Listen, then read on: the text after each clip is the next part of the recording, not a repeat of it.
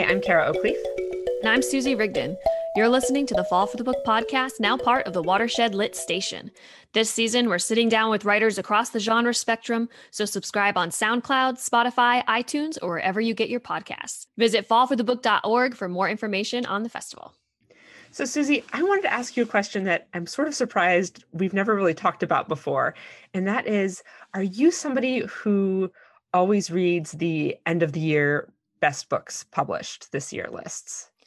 I'm a big browser. I actually, every time I see those, I go through and I'm a book cover person first. So I look at the covers and then I dig into why people are recommending these books. Why are they important to them? And then I definitely find myself at the library putting myself on hold for all of these copies. How about you? I always read them, and I feel like I end up spending way too much time on them as soon as the first ones start coming out around, November and early December. I start bookmarking them. They come out from the New York Times, from the Washington Post, from the Millions and the Rumpus and LitHub and all of these other, both national news stations and more niche literary websites. And I get so interested in them and looking at what seems to be making all of the lists, what certain people are finding that was maybe overlooked in other places, and I think it's such an interesting thing to be doing. I always end up making my own list too of everything I wanted to read that I didn't get to, and then my to be read pile grows exponentially into a place where it's just out of control. This is a really interesting question because one of the things you said was, and that I do as well, is I look at what book makes all the lists, or what book only makes one list, or it appears here and there, or the ones that I absolutely loved but didn't make any lists. And that opens up a really good question: is how do you even start once you get past the, most anticipated novels of November, which is so specific? When you get to those broader best of lists, how do you even start with that? One of the things I think is so interesting about those book lists is there's almost always a big conversation about what got left out, that there was something that seemed so obvious to a lot of readers that should have been included on there and wasn't. And I think that's really interesting because anytime you're looking at 100 best books of the year or anything like that, it's such a small sliver of what's actually being published at any given time that those lists are bound to miss so much. That's a good point. How much is being published? And I think about how I would make a list of my favorite books. What would I include? What books do I want to recommend? And I think for me, the starting place what are the books that I remember the most? What had the biggest impact on me, whether that was me just absolutely losing it, laughing, or, sometimes crying. One of the examples I recommend to pretty much everybody is Deaf Republic by Ilya Kaminsky. And, I don't read poetry every day, but what I love about this is I sobbed. That's like a great recommendation in the reading world, but it's so powerful and it's political and it uses sign language. It's just so new. And so for me, as I'm looking at all of these books, I'm looking for newness and that gut punch you're looking for, whether happy or sad. Yeah. Interesting. When you talk about like what books make you sob, I always start thinking about the novel Homegoing by Yaa Gyasi, it's a few years old by now, but I remember making the horrible mistake of finishing that book in a Starbucks and having to like literally get up from the table and go to the bathroom because I was so overwhelmed by it. And that the other kind of lists that I feel like we see a lot of are not just the yearly lists, but the compilation lists of like, these are the 100 books that you have to read before you go to college, or these are the 100 books you have to read before you turn 40, or anything like that. These kind of like very broad curated ideas of what's most essential about American literature, or in some cases international literature, depending on where these lists are coming from. So this is a really interesting question of how to curate a list like that I can't wait to ask our guest, Duane Betts, who is working with some other folks at Yale to curate the Million Book Project, bringing 500 titles into prisons around the nation. So I'm so curious, especially for somebody who taught himself by reading whatever was available, how do you choose, especially when the stakes are so high? So I'm really looking forward to that conversation. Duane Betts joined us from the road. Reginald Duane Betts is a poet and lawyer. He is the author of A Question of Freedom, a memoir of learning, survival, and coming of age in prison, and 3 poetry collections, the most recent of which is Felon. He's also the founding director of the Million Books Project, whose mission is to build a 500-book freedom library and place it in prisons in every state in this country, in Washington, D.C., and Puerto Rico. These curated libraries promise to build community, both amongst those incarcerated and the prison staff, and between those incarcerated and their family and friends. Thanks for joining us. Welcome, Dwayne. Thanks for having me. So, Dwayne, you've written about the fact that while you were incarcerated, there were no programs for you to further your education or job skills, and that you had to teach yourself. What did it take for someone to foster their own education as you did, especially when you were so young? Yeah, that's an interesting question. I mean, I think it's a lot of different answers, but in a lot of ways, the most important answer is it took me to have a fair amount of people around me who I saw doing different things that I decided to emulate. So my first year in prison, I saw a kid who had taught himself Spanish, and he was reading a Spanish novel on a yard. And that made me know it was possible to do that. I once had a sale partner who was like a mechanical genius. He could fix anything. And although that was never my skill set, because I knew he taught himself to do that in a prison cell, I just knew I could teach myself to do different things. You know, folks would get prison legal news. I took a writing class. I got hip to the writers market and the poets market. You know, I think education is a complicated thing in prison, and a lot of people are working to educate themselves, whether it's for religious purposes or whether it's to sort of know something more about the world. And some of that ends up being jackleg. You know, you fall into a 6-month stretch where all you read is books about conspiracy theories. But all of that becomes the foundation for me, it became the foundation of figuring out how to learn and figuring out why it was important to want to learn.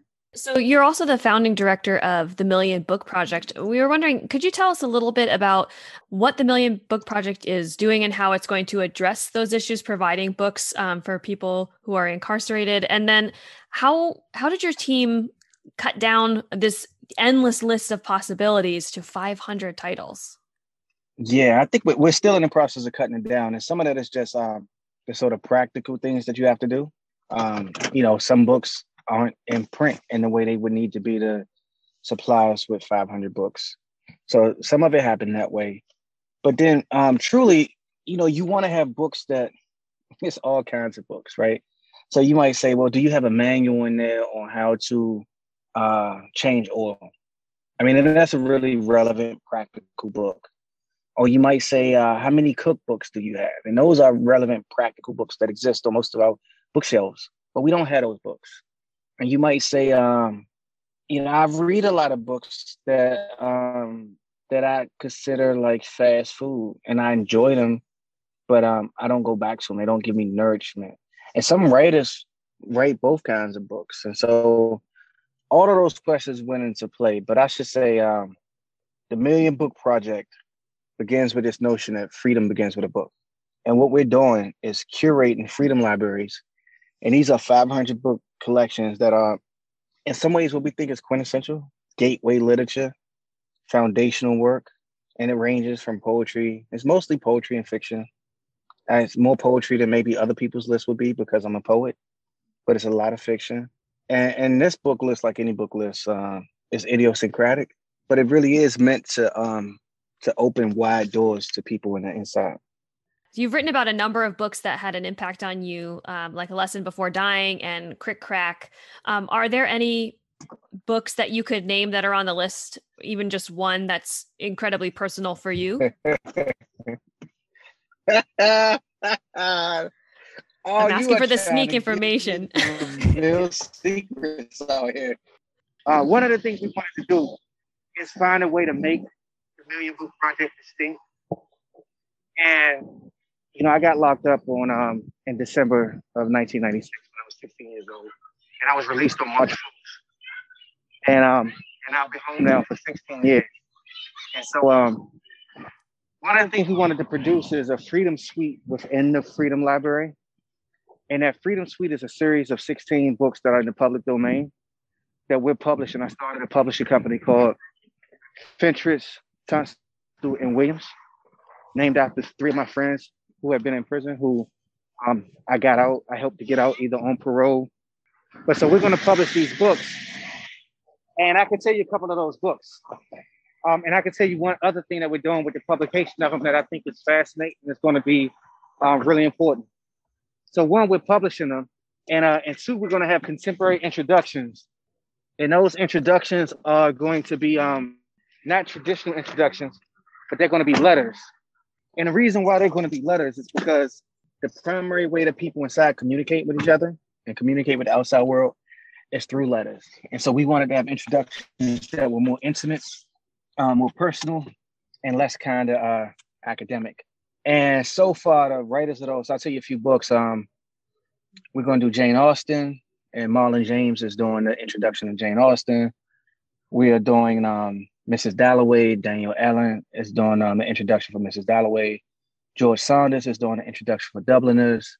And we have a series of other books that's in this Freedom Suite. And we think that this, in many ways, is Great Expectations. Nikki Davidoff is doing an introduction for Great Expectations. All of these books somehow contemplate what it means to desire to be free. William Stone is doing the introduction for Middlemarch. William Stone is a good friend of mine. He's a lawyer. And George Eliot is one of the namesakes of his daughter. And it's like fascinating, because this is a Black man, and Middlemarch was so important to him that his child is a namesake of the author. So I think this whole thing is about freedom and possibility and what literature allows us to imagine for our lives and for others that sometimes the world doesn't. I really love the idea of those introductions being letters and how personal that might be, and even just the idea of having more contemporary writers giving their perspectives and the reasons that they find these classics so important to them. That's going to be a really exciting part of the project. I also wanted to ask a little bit about your writing. One of the things that you're often balancing is going between advocacy for those who are in prison and consideration of the victims of their crimes. And especially given the national discussion over mass incarceration, how do you navigate those two spheres? Yeah, I mean, I think one, I don't know if I navigate it well. But two, when you say, how do I navigate it? I think one way I navigate it is by acknowledging that it needs to be navigated. Poets tend not to be ideologues. I mean, writers tend not to be ideologues, maybe at least in that writing. And so the writing gives me, opportunity to really think through how to have big ideas in text while grappling with other contradictory ideas. So I think that's how I do it, but that's an incomplete answer. And part of the reason why that's an incomplete answer is because the writer's job in a lot of ways is not necessarily to provide solutions. And so, all I really need to do is hold space for the complexity of it all. I mean, but the challenge is, as soon as you become an activist, as soon as you become an advocate, part of what you feel that you are is right. And being right is not conducive to sometimes being honest. I'm really interested in this, especially since you've written a memoir and then you have your poetry collections. You're dealing with such big issues in both of these. Do you approach those differently between writing nonfiction and writing poetry, or is it just kind of speaking the same language but a little bit differently for you? I think it is. I think the medium provides different opportunities. And so some of it is being cognizant of the opportunities that the medium provides. But I think it is a little bit of like knowing that and recognizing that space lets me do some different things. So we want to end on what might be kind of a very big question, but we'd love to hear your take on this. What do you think is the role of literature and writing in political resistance or activism? I told you it was big. Yeah. No, I think that's a really good question though, because one of the things is like, is the writer part of the vanguard? And the writer may be a part of the vanguard, but the vanguard may deploy and make use of the work of certain writers, even if that writer doesn't lean in the same way politically. I think it's a really individual question, and it's a hard one because when you think about Pablo Neruda, when you think about a lot of writers who were like deeply involved in the political, the political landscape of that time period, we don't have that in the United States. I mean, we name a writer who you feel like was deeply involved in the politics of the day. And we got to figure out, what does it mean to be deeply involved? One version of it means to be a statesman, stateswoman. One version is just to be an ambassador. None of us know what an ambassador is. So, like that's one of those jobs that none of us really fully understand what it means to be an ambassador for the United States to another country, especially if you're talking about a smaller country. At least I don't know what it actually means. If you say, what is the day-to-day job of an ambassador of the United States in China? And you imagine it might be more challenging in certain countries than in other countries, but I'm just saying, I don't know what that means. So I think the question is interesting. I find that question really compelling because, and not just because I don't have an answer to it, but because I think the question forces me to reflect on what it is I want to do. It's wild too, because I will say this. I've been appointed to something by President Obama, the OJJDP coordinating council member. But that like you could say, you have no idea what that is, and I would understand. But what that job primarily consisted of was it was these quarterly meetings that were chaired by the Attorney General or the Associate Attorney General, and that meant that I got to be in the space for Holder or his associate on really a quarterly basis.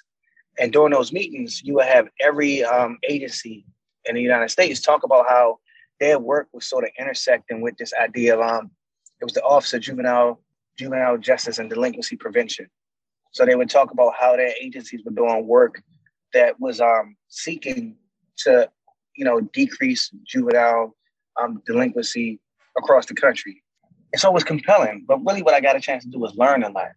And as a coordinating member, sometimes, we got to ask questions of people, but it was the office, the OJJDP, that office was doing most of the heavy lifting. But we got to be there as a kind of advisory board that got to participate in the meetings, ask serious questions, and get briefings on things that I otherwise wouldn't have known about. Like former Attorney General Holder, he had a whole brief about trauma-informed care dealing with juveniles. Or somebody else, they did a long thing about the way in which the juvenile justice system was working and how they were attempting to reform some of the laws that was holding teenage girls criminally liable for prostitution before they were at the age of consent. So I thought it was important to be involved in this, but this is on the lower frequencies. Most people don't understand what this is or what this means. Now here in Connecticut, I am a commissioner on the Criminal Justice Commission. That means that I am hiring the prosecutors for Connecticut. So that's me involved in politics on a slightly higher frequency. But again, this is one, not a movement, but also this is two, not something that people really notice. And so the question I think that you're really asking is, what level of work matters? And so maybe I want to step back and say, I think writers already are actively involved in social change and making things happen. And they're involved on an organizational level and grassroots organizations and nonprofit organizations, but also in government. And I think what you're really asking is how or why aren't more prominent writers with high profiles in the positions that matter? And I don't have an answer for that. Besides the fact that because writers are supposed to be truth tellers, it is hard to get on a level where you're remotely visible. And that's for a few reasons. One, because the writer is probably just too honest by half to make it to that space. But two, I almost feel like when it comes to the public space, everybody acts like the writer is trying to exploit the world. So I'm not going to be on Oprah with my message, or I'm not going to be on the Sunday morning show with my message, or I'm not going to be appointed to some. I'm an attorney, but I'm not going to be asked to work in DOJ with my message, partially because a lot of people will imagine that I'm just trying to use the work as a way to raise my profile. And it feels like that's how they think about creative writers. And that's why they don't invite us on, the Sunday morning circuit, the way that you can be if you're a nonfiction writer, writing and talking about the same issues. Yeah, it might have been an impossible question, but I feel like I have about 6 different new ways to think about it now. I really appreciate that. Well, thank you so much for being here, Dwayne. We really appreciate it. And it was a pleasure speaking with you. All right, you guys take care.